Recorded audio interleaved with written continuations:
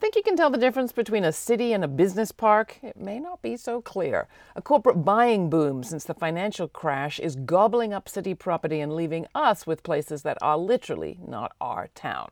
Purchasing took off after 2008 when foreclosure rates were high, bank loans were drying up, and record levels of commercial properties were standing vacant. Last year, major acquisitions by corporations in 100 large cities topped $1 trillion. And by major, we do mean major. In New York, that's only counting property buys worth $5 million or more.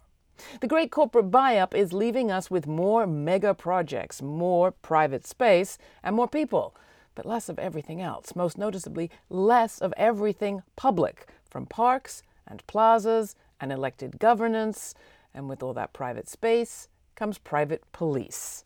Yeah, the reliance on armed private contractors outside of the public command is no longer only a phenomenon for our embassies in Kabul and Baghdad.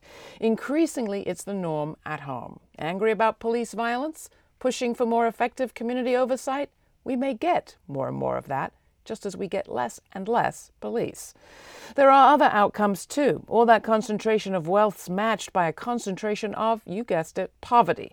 Last year, the Century Foundation reported that since 2000, the number of people living in high poverty concentrations, ghettos, or slums had nearly doubled. The world's great cities have been places where the poor could make an impact on commerce, cuisine, culture. The poor can't do that in a privately owned business park. As sociologist Saskia Sassen put it recently, the corporate city's a place where low-wage workers can work, but not make. There are alternative models of development, but first we have to get to know our cities better. Just who owns what, and who's getting tax breaks. Is the great corporate buy-up really what we want? Tell me what you think. Write to me, laura@lauraflanders.com. And thanks.